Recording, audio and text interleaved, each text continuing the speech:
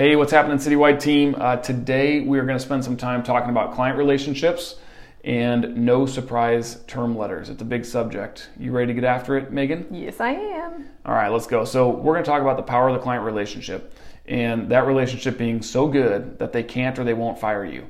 A relationship that's so strong that you'll never get a surprise term letter. I mean, maybe you'll get one once in a while, but it should be so rare. We're talking about a client relationship that's so solid that they won't go out to bid for competitive pricing without telling you in advance. Something like, hey, I have to go out to bid. My boss is making me do it, but I want to give you a heads up so you can have the upper hand. These are the kinds of relationships that we're looking for and the ones that we seek. And so with that said, let me give you a quick old school Citywide nugget. When I first started at Citywide, our slogan was, you can't manage without us. And it carries a double meaning. And it's ultimately what we're talking about here. We want to be so good that they can't imagine running their facility without you, Megan, without you, Mr. or Mrs. FSM that's listening to this, and of course, all the CCMs that help on the back end to make everything tie together and go smooth for our clients. So all I need is a quick magic pill. So Megan, give me a magic pill. What you got? Okay, it's going to sound way too easy, but show up, do what you're supposed to do. Answer emails when you get them from the client. If you're out in your route, or if you don't know the answer, it's okay just to reply and say, I don't have the answer to that. Let me get back to you. Be available when they need you. And the biggest one is solve their problem. It really starts with janitorial. Make sure that their building is clean. If we can't properly clean their building, it doesn't really give them much confidence in our ability as a whole.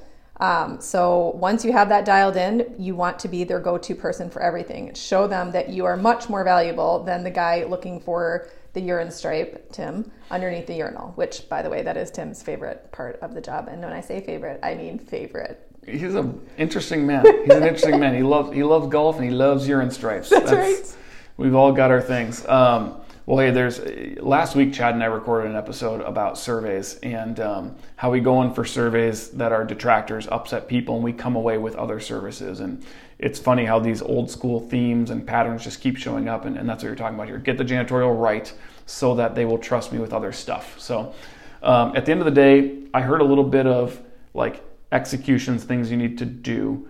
There's probably some rapport, there's probably some personality required. Like, what else is there to this to make sure that you're not getting surprise term letters? It's all of the above. Honestly, it is. Your personality is going to get you into having the connection with the client. But having the ability to execute is really important as well. I'll give you an example that just happened yesterday. I met with a client he's actually 60 days in, and he is about to fire us. And wonderful. I know. I'm sorry if this is probably not a great example to give on a podcast, but it's going to get there, I promise. So he's about to fire us, and I go into the building, which I've been there numerous times with Jerome. I get in front of him. I have a great, conversation with him, building rapport, setting expectations, telling him we're going to solve the issues and, you're going to be happy. And then on my way out the door, his carpets were ridiculously dirty. I said, and then I'm going to clean your carpets. And he laughed and said, okay, sounds good. And it wasn't like a laugh, get out of here, Megan, I hate you, but a serious, So I think that is an important part, is making sure that you have a good, rapport with them, but obviously you have to be able to execute. And when I get this carpet job, I'm re-recording this so I can flex a bit. Well, we'll re-record it anyways, because either that or you're going to have to go build some serious rapport with Jerome, who you just called out for not fulfilling the agreement in the first 60 days with his client to the point where he's going to get himself fired. But actually, it falls under me because, Jerome is still extreme new. Ownership. Extreme ownership, people. It does fall under me, not Jerome. Wow. All right, let's get back on track. So we're talking about no surprise term letters. We're talking about client relationships. So let's take a minute and talk about two guys that have had one heck of a career here, and that's Ryan Sauser and Tyler DeVries.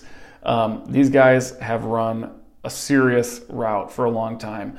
97% retention over 7 years is truly remarkable. If you do 90 to 93% retention, you're doing very well. So 97% over 7 years is really legit. Keep in mind, that includes lost clients that they literally have no control over, meaning the client doesn't have any money. They moved. They went out of business. Maybe they got bought out and the new company comes in and takes over and they clean house. It's just what they do.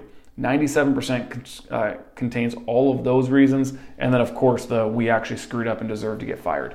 Very impressive stuff. So Ryan's been here for 7 years. You're 3 months behind him. Yep. What have you seen from your experience watching those two operate? Yeah.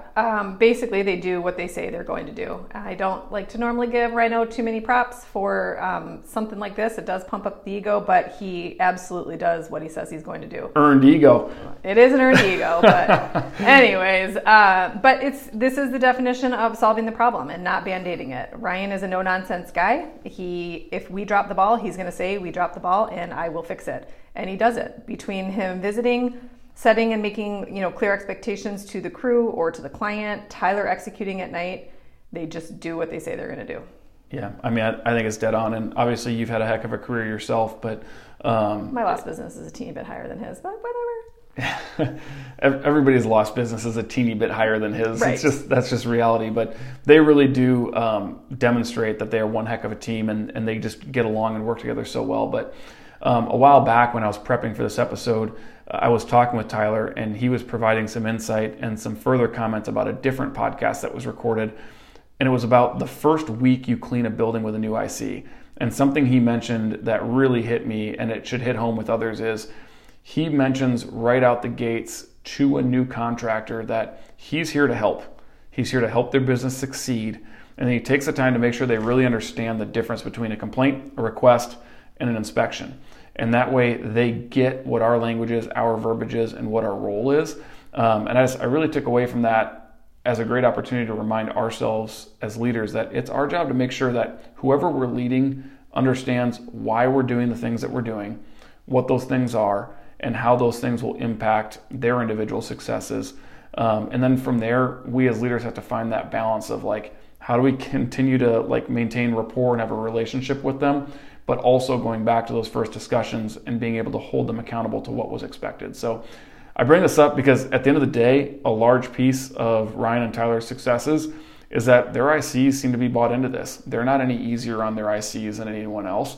They have high standards. Their buildings are clean. Otherwise, Yes. their clients would fire them, right? Yes. So, that's kind of the big takeaway I had from chatting with Tyler a while back. Yeah, I absolutely love that thought. Recently with training Jerome, I've been showing buildings with him as well. And some of the buildings have been challenging, and here we are, trying to get this IC to take the building. And I always tell the IC, you're going to get feedback from us. It is our job. We know how hard you work. It's not meant to pick you apart. It's our system's way of communicating with you.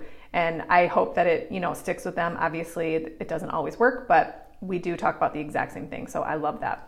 Awesome. Any other last closing thoughts, remarks, anything else you got? I don't think so. No? All right.